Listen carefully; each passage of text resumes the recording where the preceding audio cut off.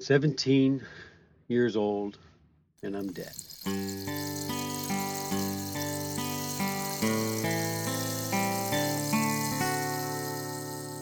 Dove Faith Cafe. Real stories by real people.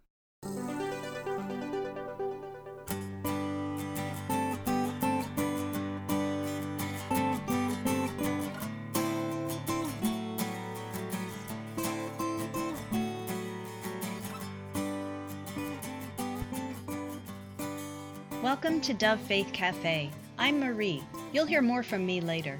First up today, a story from Don. This story is one of our most difficult stories to listen to, so be aware of that.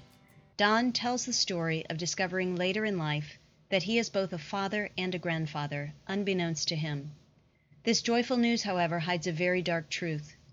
In the midst of his joy, Don discovers tragedy. He realizes that only God can help him save his grandchildren. God gives him the strength he needs at just the right time. He becomes convinced of his purpose. As you listen to Don's story, I Know Why, remember, this story is difficult to hear, but well worth it. Please be aware. I'm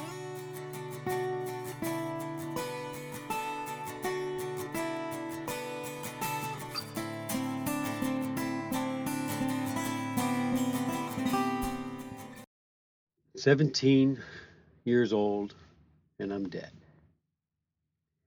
I was involved in a car accident. I was a passenger, and we hit a patch of ice and went into a tree, and it crushed almost every bone on my right side, my legs, my arms, my ribs, my pelvis. Ribs that broke went into my lungs and collapsed my lungs, and my back was shattered into hundreds of pieces. And I always wondered while I was in the hospital, why me? You see, they had brought me back to life, and I wasn't quite sure why. Why me? Not why me like in why the pain, but why me as in why am I the one that gets to stay alive when so many more people in this world have gone through so much less and have not survived? Why me? Why was I still here? And as you go through life, many things happen to you, and you have different moments in life that you wonder if that is not the why me moment. I was a lifeguard. I have 3 Red Cross saves. I've saved a elderly man from drowning when he was having a heart attack in the water.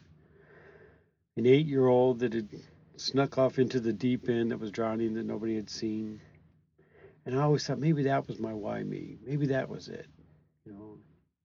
Or maybe it was the employee that I had that was standing on a chair with a noose around his neck ready to commit suicide, and I convinced him that wasn't the right thing to do and to reconcile with his parents and so they could have some closure and peace. Maybe that was the why me moment. Maybe it was my children that came along. Maybe they were here to be destined for something more special. Maybe that was my why me moment. But nothing ever really hit that why me moment as being the real reason why. I am sitting around one day and I get a instant message on Facebook, and it was just a young lady wanting to be my friend. And I get hundreds of those things, and I always decline them, always delete them, always move on. Majority of them I feel were scammers, and I wasn't, it just wasn't something I normally did. But for some reason, on this day that this instant message came across, something told me to go ahead and accept it. I have no idea why, but I thought, okay, well, we'll accept it and see what happens. And I accepted the instant message, and a little while later, I get a message, and it says, "Hello, I know you don't know who I am, but I think you're my dad." Now, at this point, after I pick my jaw up off the floor and go, "What the heck is going on here?" I go, "Well, wait a minute. This can't be real." And I answered back. I just said, "Well, what would make you think that?" And the response was, "Well, you have pictures of me on Facebook." And I said, "Okay." Now in my head, I'm like, "There's no way. I definitely don't have that." And I responded by saying that. I said, Yeah, I definitely do not have pictures of you on my Facebook. A few minutes later, a photograph came across. It was of a young blonde 5-year-old girl with blue eyes and just absolutely gorgeous in this beautiful yellow sundress. And I thought, what a beautiful girl. And then I realized, well, that's funny that she sent that picture because that's my youngest daughter. So the response to that was, okay, that's actually my youngest daughter. So I don't know what kind of scam you're trying to pull, but not today. And a few minutes later, she asked me if I knew this person's name, who was her mother, and I said, no, I don't recognize the name, sorry. And she goes, well, let me send you one more picture. And she sends me another picture, and it's a side-by-side picture, and once again, it's got the beautiful young girl in the yellow sundress, which was, again, my daughter. But next to it was also a beautiful young blonde-haired 5, 6-year-old girl in a white dress. And I'm looking at this, and I'm going, I don't remember my youngest daughter having this dress, or I don't recognize the environment she's in. It's not somewhere that was recognizable as the one in the yellow dress, which had my house and car in it. And I noticed they were like identical twins. And I said, I don't know where you got this other picture from, but that's obviously my youngest daughter again. And the answer was no, that's actually me. And that was taken to my grandparents' house. So for the next few days, we started talking quite a bit, and we realized that, there is this possibility that she might really be my daughter. And we were spending hours and hours on the phone, falling asleep on the phone, asking each other all the questions that you ask, what's your favorite color? What did you do? What's this?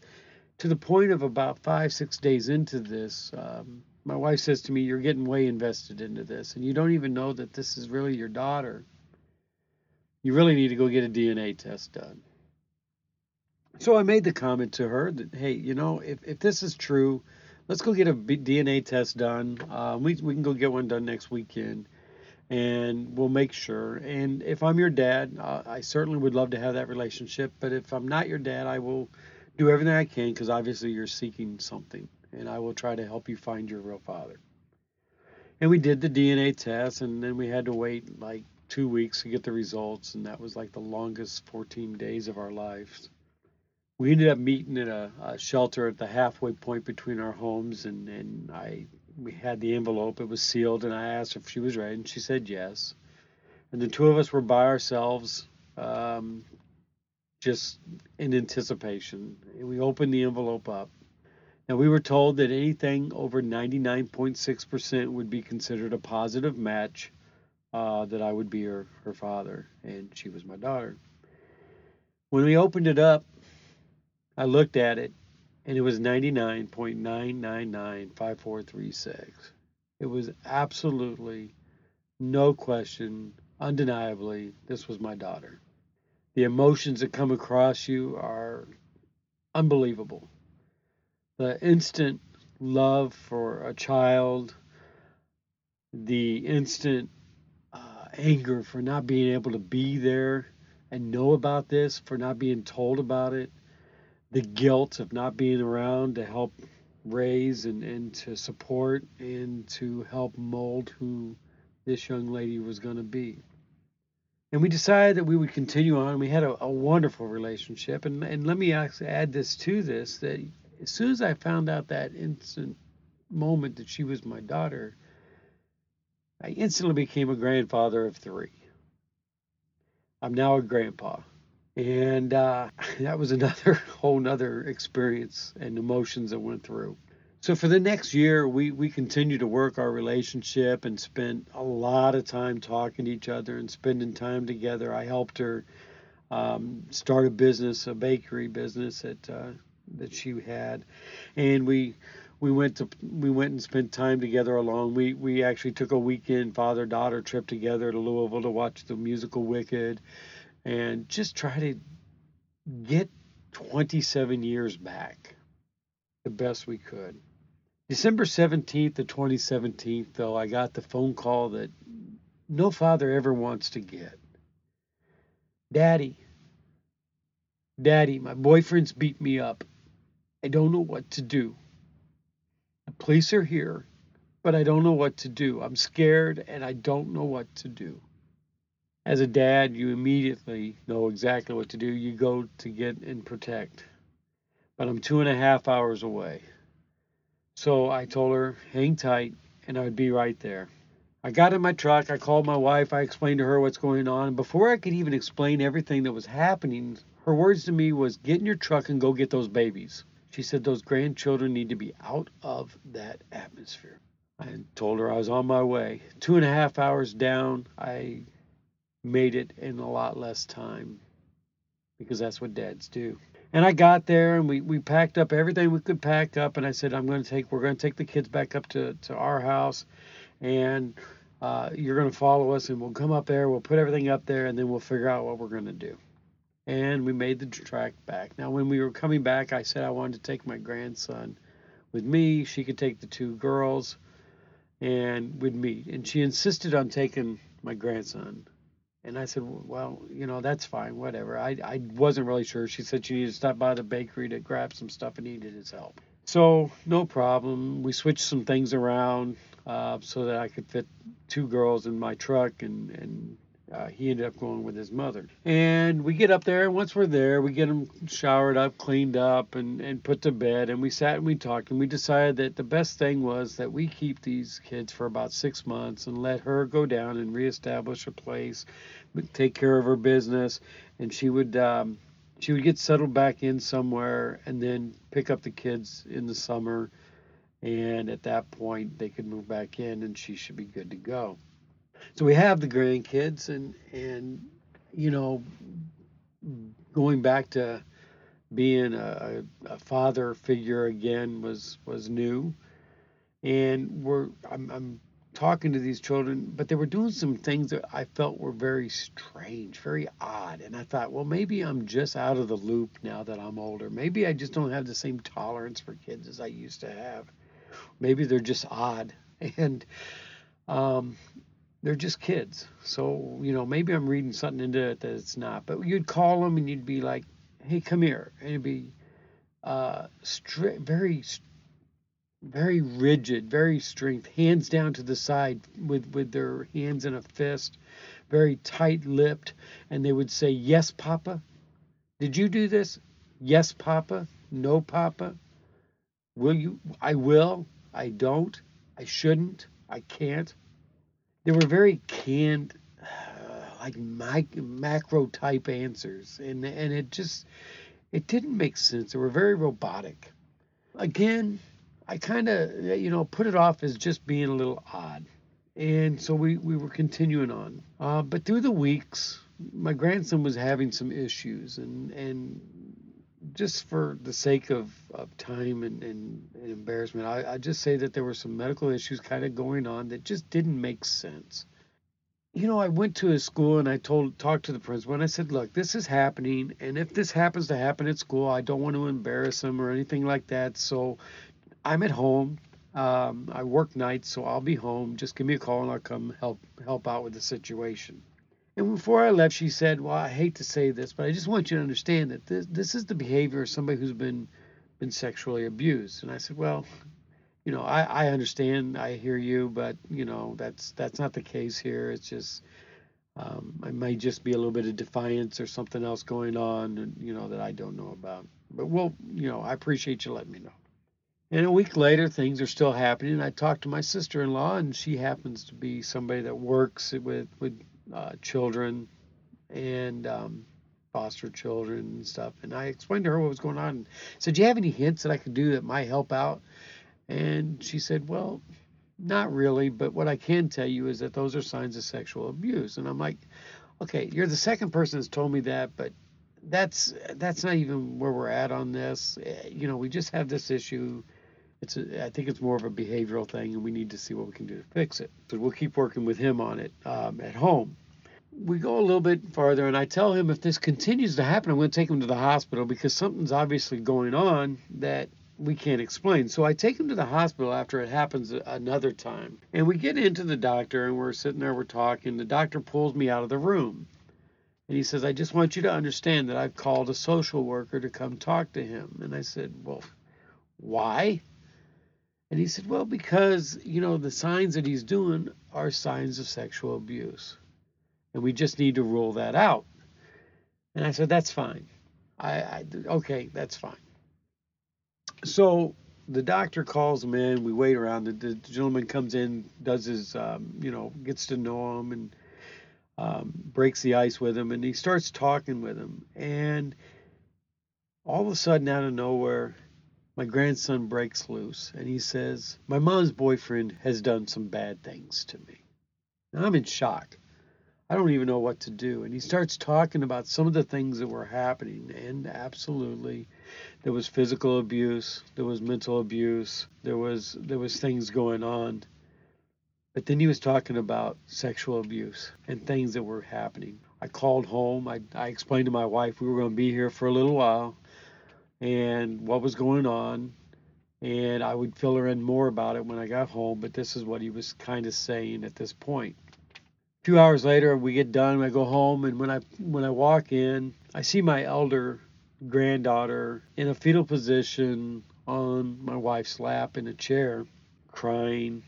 My wife looks at me and just mouths the word without any vocal to it, that son of a.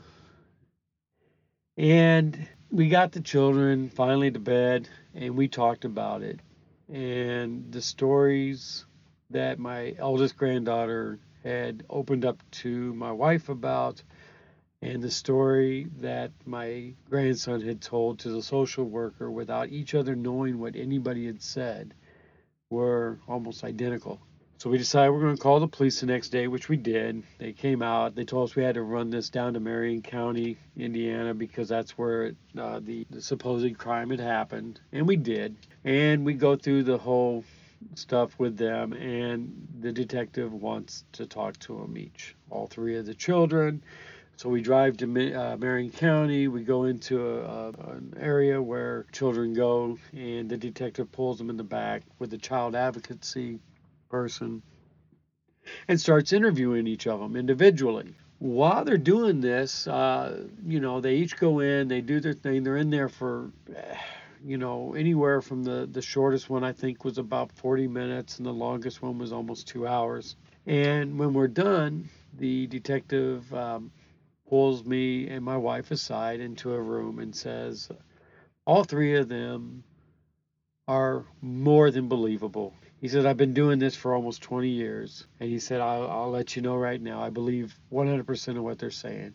Because every one of them said the story almost identically. However, they said it very age appropriately and to a point of where they had no idea what questions I was going to ask. And they still were able to answer them the same. So they could not have been prepared or coached or anything. So from that, they arrest the boyfriend. We end up having to go back down to Indianapolis to the prosecutor, child advocacy, and several other things while they're doing that to talk about what's going on. Again, same thing. The prosecutor says, I've been doing this a long time. These children are absolutely 100% telling the truth. Of course, the boyfriend is denying everything. The mom, when I was explaining to her what was happening, kept telling me this is ridiculous. That's not what happened. That they're very much good storytellers. And she was believing the boyfriend more so than she was believing the children, which I was very disheartened by. As we get going, my older grandson starts getting kind of more of an anger issue going on, because now that it's opened up, he's starting to feel the embarrassment of it. He's worried, sick, that his friends at school might find out about this. And so he starts lashing out a little bit in some anger. And so my wife had this great idea. We had some old logs in the backyard, and we took one of the logs back out, and we put some nails in it, and we handed him a hammer and said, look, whenever you're getting angry, go outside and start hammering those nails, right? So he's out there one day, and he's just hammering these nails, and it was working. It really helped him make a release. I'd tell him he could call this boyfriend whatever he wanted. And, of course, the worst he was coming up with as a 10-year-old was, you poo-poo head. And but it helped him, and it made him feel better. Well, one day he was out there. He's very upset. one day in the house. I bring him out back, and I said, let's go bang on the log for a while. And so I'm sitting there, and I'm allowing him to, I'm getting ready to tell him to start hitting this log. And I said, look, I don't care what you say. You can say whatever you want to say. You can say a bad word, whatever that you feel like saying that will make you feel better. And so he starts hitting this nails in this log, and he's just banging these nails, and they're going deep inside this log. I mean, deeper than the head of the nail or going down into it. He's hitting them so hard. And the whole time he's screaming, and he's yelling, I hate you. I hate you. Why did you do this to me? Why did you do this to my sisters? I can't stand you. Why would you do this? Why would you do this to me, Mom? I can't stand you, Mom. I hate you, Mom. I hate you, Mom. Why would you do this, Mom? And I thought, wait a minute. He said, Mom. He didn't yell the boyfriend's name. He yelled, Mom. And so I stop him and I pull him over and we sit down this little bench out in the backyard and I put my arm around him and I said, I need you to explain to me why you said Mom. And he looked at me and he said, I can't. And I said, you know you're safe? Yes. And you know anything that the boyfriend did, you understand you didn't do anything wrong, right? Yes.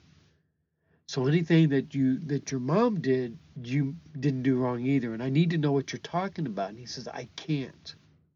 And I said, why? He said, Mommy said she would kill me if I talk. I said, when did she tell you this? And he said, all the way back from Indianapolis to your house, she kept telling me over and over again, you can never say anything. You understand that. Mommy could get in trouble. You can't say this, anything. So I told him, I said, look, there's no option anymore. We have to talk about this. Now, but I am going to give you a reprieve because what I want to do is I'm just going to have you tell me one thing. But what I want you to tell me is the worst thing that happened, the absolute worst, so that later on, when you get to your counselors, because by this time we had all the children in counseling and that, I said, when you go back to your counselor this week, the other stuff won't seem so hard to talk about because you've already talked about the worst thing. So tell me what the worst thing is. You just tell me one thing. And it took him for a while, but he finally looked at me and he says, you know all those things that Mommy's boyfriend did to me? And I said, yes. He says, Mommy did them too. Now at this time, I got to stay strong. I can't get upset. I can't be the emotions and the everything that goes through me at that point of time is just in an absolute freeze because I have to take care of him first. And I have no idea why, but for some reason, my wife just happened to walk out about that time and she said, is everything okay? And I looked at her and I said, no, it's not. You need to take him in. He needs to take a shower so he feels better, and I need a minute. Now, my wife has known me well enough to know that that was very rare for me to say, a very different tone inflection than I ever had, and she knew something wasn't right, but she also knew not to question it at that time. So she grabs him, she takes him in, and as soon as I see him walk through the door and he's out of sight, I break down. I can't hold it any longer. My stepson comes out. He doesn't know how to handle me. He's never seen me cry or be upset. He just puts his arm around me. He knows there's no words are going to be able to do anything. He doesn't even know why. He has no idea what's going on. He just knows that he needed to be there at that moment. When we get done, I explain to my wife and I call the detective and we talk about that. And once again, we have to go back down and do all the interviews. And again, they're believable. And they arrest my daughter for physical and sexual abuse charges. Now, the emotions again as a dad is unbelievable. I'm once again, now I'm going through different emotions. The betrayal by her. You come into my life and then lay this on me. The guilt again for not recognizing this with my grandkids going on for over a year while they were still there. I should have picked up on it. I'm mad. I'm hurt. I'm sad, and I'm lost. And so we go to church.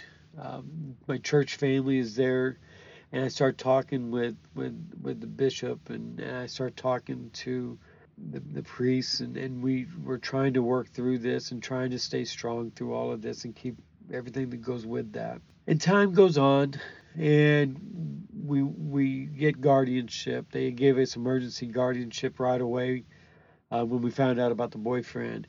But once we found out about mom, we got the temporary restraining order and no contact order from her. And that was February of 2018. So now it's time to go to court.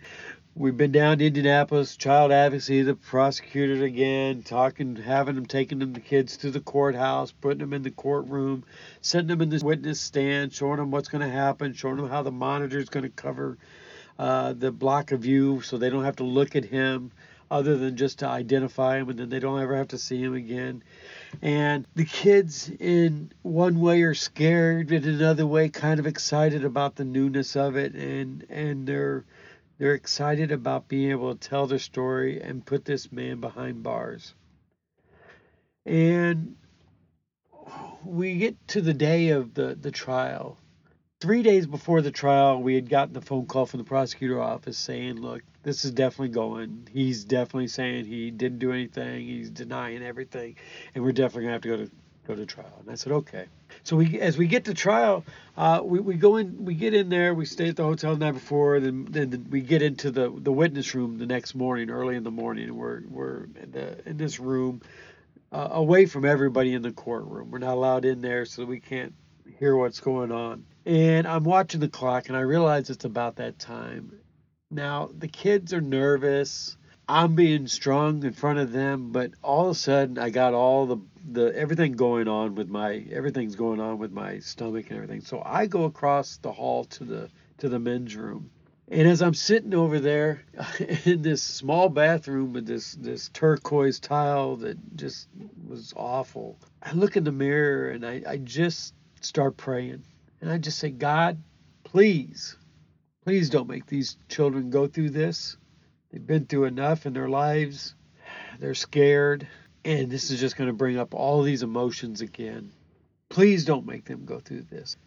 And as I'm talking, I literally lose my legs from out from under me. And I fall to the ground. And I'm sitting there on my knees. And I just continue praying. I'm just, God, do to me what you need to do.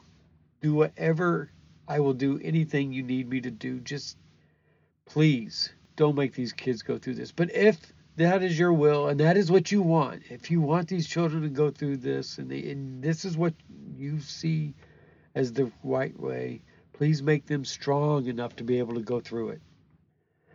About that time, this big bailiff comes in and he looks at me and goes, Mr. Campbell, we need you. And he reaches his hand down. All I see is his hand and some brown pants. And I grab his hand and he lifts me up and we walk out the bathroom door and we walk down the hallway a few feet, and he puts his arm around me and he says, you're going to be okay. And he just gives me this sideways hug as we're walking, and it just felt so good. Except for the gun that was going into my ribs. That was not so good. But that was okay because the rest of it felt so wonderful. And I thought, thanks, God. Thank you for putting him here. We walk in. I sit there. I see that as soon as I walk in, the judge calls up the attorneys, the prosecutor, the defendant's attorney, a bailiff, court reporter, all to the bench. They're sitting there, they're talking for a few minutes, and they look back at me. And the next thing I know, the prosecutor's walking back to me. And she says, I want you to understand this is 100% your call. You say yes or no. But here's my gift to you. And she hands me papers. It's 3 pages long. And on it says, plea bargain. In exchange for his 3-page confessional that he wrote out, of everything he had done, he will accept 30 years in prison. 30 years. Now, I don't know if you understand a plea bargain, but a plea bargain of 30 years tells you how long he was looking at. anywhere from 80 to 120.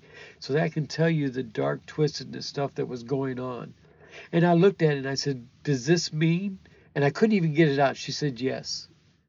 This means he signs it, there's no way to appeal it, and the kids do not have to testify. And I just started crying. I said, yes, absolutely, we're going to accept this. And we accepted it, went and told the kids. The kids were ecstatic and happy. We went over, had some barbecue and some ice cream, and everybody was happy. And a few weeks later, though, now we have to do this again, right? Because now we have Mom. Now, Mom's looking at a lot as well. But the prosecutor comes to me and says, we're going to have to do the same thing. We're going to have to get all the stories. I'm not sure we're really going to be able to get this. This is going to be a lot harder. Convictions on mothers against their own children are extremely difficult to get. So we talked about it for a little while. And I looked at her and I said, look, I'm not going to do this. The kids are not going to testify against their mom. Because I don't know what the long-term effects of that's going to be. Knowing that you put your own mother in prison and having to relive that and everything that goes on, I'm not sure that the payout of putting her in prison for a long time is worth the reward or the risk of what may come from that. So therefore, we're not going to do it, but I will still testify, and the detective's willing to testify, and let's just roll with it. She says, we're not going to get that kind of conviction. So we're going to go for 3 felony child endangerment, and I said, okay. So we go through this, the detective does his small bit, takes him 15, 20 minutes or whatever, and then I get on the stand and I testify against my own daughter. Now again, there's a betrayal moment at one moment. Here I am trying to put felonies on my own daughter, and at the same time I'm thinking to myself, here I am saving 3 kids from what could be more abuse. Well, when it was all said and done, the jury came back and found her guilty on 3 felony charges, each of which were for 1 year jail sentence, suspended for probation on each of those, and she had to wear a ankle bracelet for the first year. But also came with that was still a no contact order. She was not allowed to talk to these children.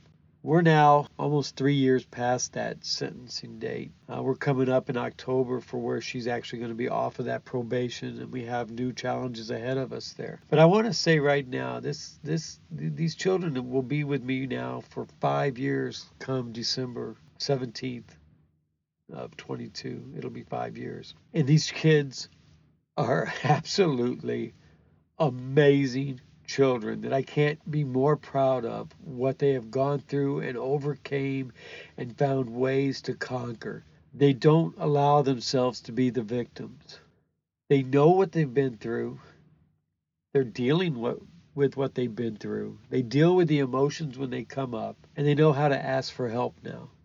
And, when I was talking about doing this story, I thought to myself, I can't really do this without them knowing I'm going to do this, because I don't know at what point they may hear about it. I don't know who's going to hear about it and know who they are and might say something. And I'm going to have to explain to them how to react to that situation if it does happen. And when I told them, they all said, yeah, that's no problem. We understand, Papa. But my grandson said to me, and he looked at me and he said, Papa, I'm a little embarrassed about you doing this, because I'm afraid some people, my friends or something, might find out. But he said, then again, maybe this will help somebody. And if it's helped somebody, you got to do it. So when I look back now and think about that why me moment when I was in the hospital, why me? Yeah, I don't so much think about that anymore. Why me? Because I have 3 kids coming down the stairs every morning saying, good morning, Papa, I love you. I think I know my why me moment now. Is that the last step? Is that really the why me? I don't know. Who knows what's planned for us in the future? But I will tell you one thing. If that's not my why me moment and another one comes along, I'm ready for it. Thank you so much.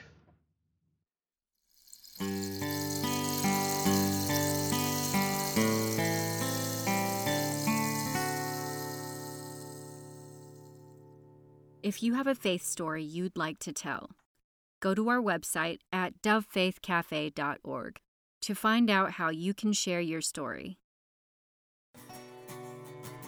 If you like what you hear, let us know. Please subscribe and share. And leave a review. You can find us on Facebook and Instagram, and on our website, dovefaithcafe.org. Hello, my name is Marie Gambetta, and I am here with my co-host, Jordan Trendelman, seminarian. And we joined today by Bishop Doug Sparks. He is the Bishop of the Episcopal Diocese of Northern Indiana.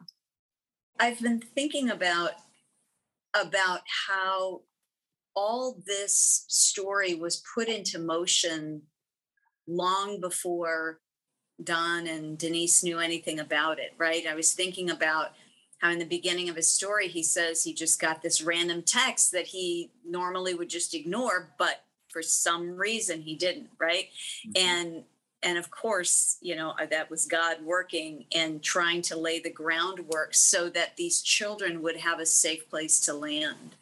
And I see in his story so many places where God shows up, either before we need God or as we need God. I mean, I think about the bailiff, you know, who tells Don, you know, it's going to be okay. You're going to get through this. And it was just so unexpected and so needed, you know. I love that story.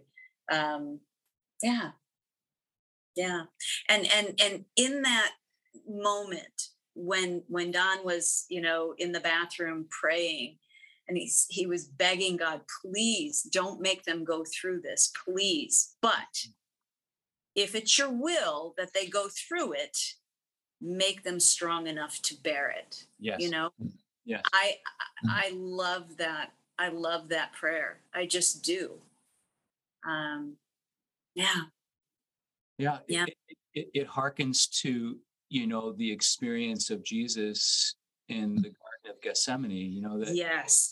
that if this cup can pass me by, you know, please let it pass me by. But if not, you know, give me the grace to endure what I need to endure. And I think we find there are plenty of opportunities in our own lives when we sort of bring that to voice, don't we? That, gosh, help me to face this, or if it could pass me by, please let it. Please, right. I was also just amazed at how, you know, and I know that the whole family's been in therapy from the very beginning, as is very appropriate, but how Don and Denise knew to put a log in the yard and have him bang nails into it. I mean, who knows how to do that unless you're licensed, you know, as a clinical therapist? How do you know to do that? And maybe they had some good advice, but holy smokes, that was just incredible. And even in the moment, you know, Don saying, all right, tell me the worst thing so that everything after this is going to be easier. Just tell me the worst thing. And who knows how to do that? I mean, that was God's grace right there. Mm-hmm. I was just so amazed at, again, grace, at the grace that Don and Denise had at every step of the way through this process. And the faith that they were going to be strong enough to endure the answer to those questions. I mean, there's a lot of questions that had to be asked in the course of this that you don't want the answers for, right? And sometimes those are really hard questions to muster up the strength / faith that we can endure the answer, you know. And there's that ongoing dialogue. It's just such a testament to Don's faith life that he could trust God enough in that process, or see God enough even in this horrible side of humanity that he was witnessing, that he would trust God enough to still ask those questions that needed to be asked and then be responsible for the answers he received, is just a real spiritual strength. I mean, that's a spiritual fortitude that I think a lot of people would struggle with in his position. Yeah, certainly true. Certainly. Well, I mean, the sort of reliance on grace, obviously, and also the the reliance for Don and Denise on the people at St. Paul's to walk with them through all of this. And I mean, and that, that takes a lot of courage. It does. And sometimes I think it's easy to kind of sort of live in a way that says, well, if they really knew this if they knew what I was going through, they wouldn't want it. But to have the ability to sort of disclose, this is what's going on in our life, and to have the people at St. Paul's and others respond by saying, we're here with you. We're going to walk with you through this, and to move beyond the sort of awkwardness of being able to share this information, obviously appropriately, but then to be supported. It moves communities beyond a kind of being nice to one another, and really being committed to address the struggle and the difficulties of our lives, right? That's another manifestation of the kind of community that St. Paul's, the people at St. Paul's are, to walk with some integrity and say, well, we know that there's nothing that we're going to be afraid of. We're going to deal with it with you, and then throughout the process, it was, it's not like one thing. It was this entire process that they were walking, right? It was a long process. Yeah. Yeah. But then watching those kids get to be fully kids at camp. I mean, to be with all the other kids, to be just like all the other kids, and to do all the silly things that the kids do. I'm just so envious, Jordan, that you got to be there with them and you got to witness all of that. I mean, I don't know if he was in your cabin on purpose, or if it was just, God intervening, but holy cow, what a gift to both of you, really. Yeah. Yeah. I mean, I left that experience feeling as though, you go there expecting to be, a voice of reason or a guide or a teacher. And you definitely, in my experience, I learned much more from my campers than I think that I imparted to them. Just their level of compassion and empathy for each other is just, there's a hardness and callousness that I think that we have to fight against as we get older and spend time experiencing in the world, and it even ties back into what we were just talking about, that their church home, that Don's church home was able to foster that kind of safe space. I mean, it's a place that we can practice working through some of these issues in a more ideal environment before we have to work through these issues in a less than ideal environment. And so, that sense of community is just amazing and surprisingly lacking for a lot of people. And that's sad. And outside of, average Sunday attendance and decline in membership and all these issues that we talk about at the church, what's ultimately declining in a culture in that sense is that safe space, that safe, leveling environment where each person's value is equal and their needs are equal as being concerning. It's a lacking feature in a lot of places, and so, I mean, that's just an amazing part of the story. And I think it's why we keep going back to it. Yeah.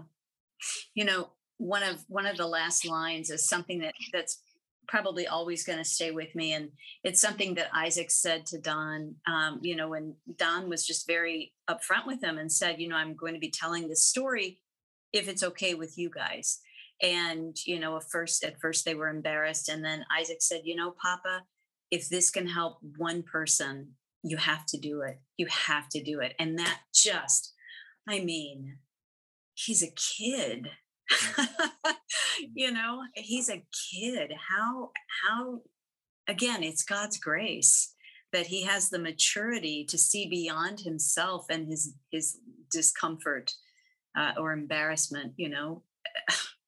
That just renders me nearly speechless. Mm-hmm. Yeah. Yeah. I said it earlier, but his spiritual maturity is well beyond his age, I think. I don't, would never under any circumstances say that certain things happen for a reason. I think that's a No. very callous outlook, right?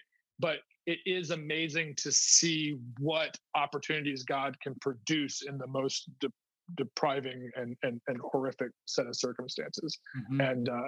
and to witness his spiritual maturity at that age, it's awe inspiring, But it's also indicative once again of the community and of Don and Don's wife and the nurturing of that in light of everything that's Yeah. so. And I think it's also so when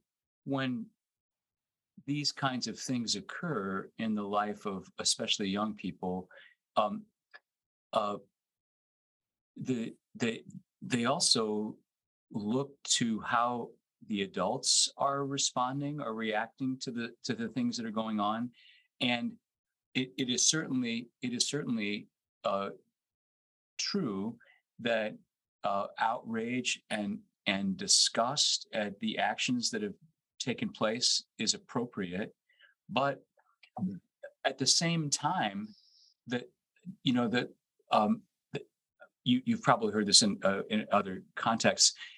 Someone like Elie Wiesel, who survived the Holocaust. That there are people who went through that experience who came out hardened and mean and cruel and bitter, and then there are other people who did not. And so the potential, understandably, for someone to be mean and hurt and angry and violent and is understandable in these kinds of situations. But in the midst of all of this, both Don and Denise and the community supporting them did not turn to rage and hatred. And I mean, it was that's a grace moment too, right? I mean, it's like Mm-hmm. when you're faced with what we know about, and then to have the capacity to say, I'm not going to be hateful, I'm not going to be mean spirited, I'm not going to be vengeful, because that's could be understandable, right? I mean, um, that's one way to respond to what's happened, right? Yeah. Yeah. Absolutely. Absolutely.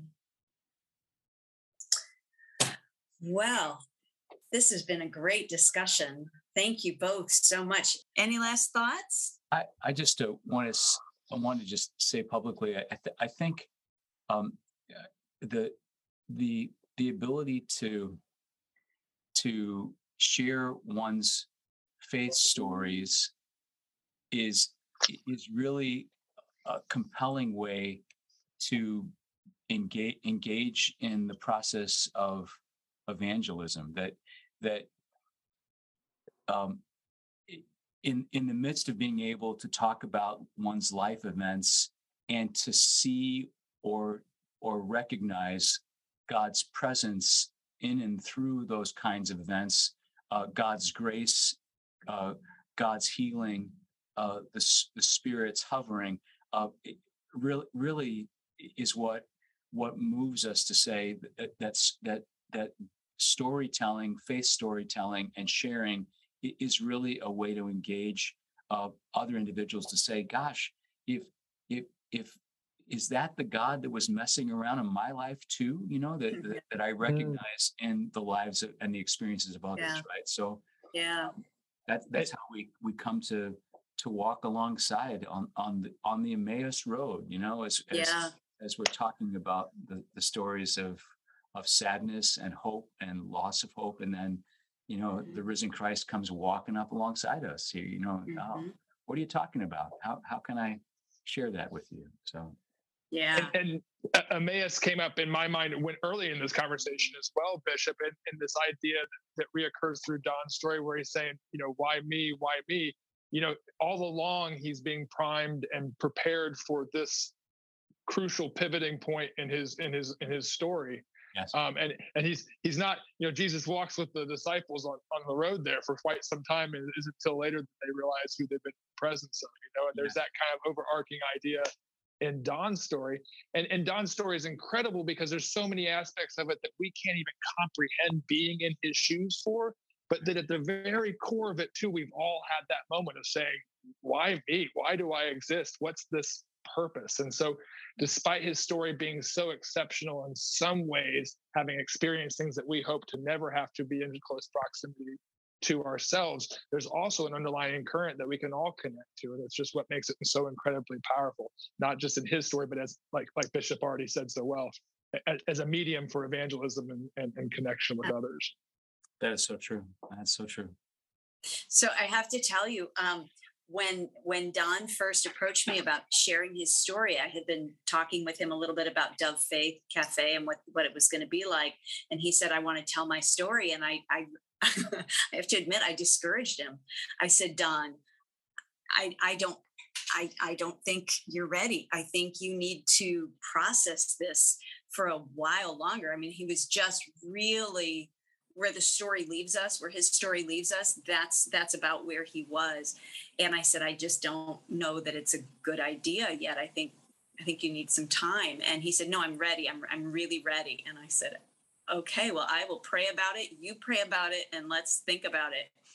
And then guess what happened next? COVID.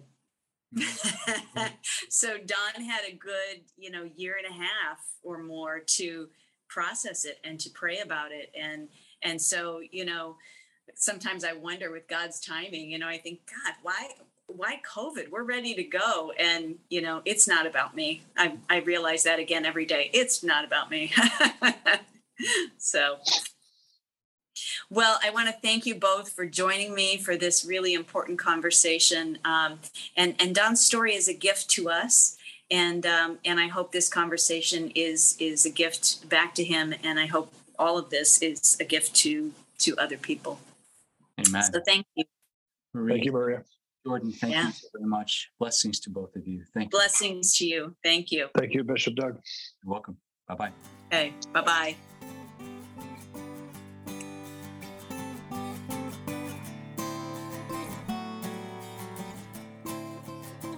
I'd like to give a shout out of thanks to our storyteller Don, my co-host Jordan, and our special guest, Bishop Douglas Sparks.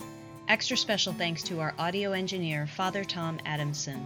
Thanks for making us sound better than we really do.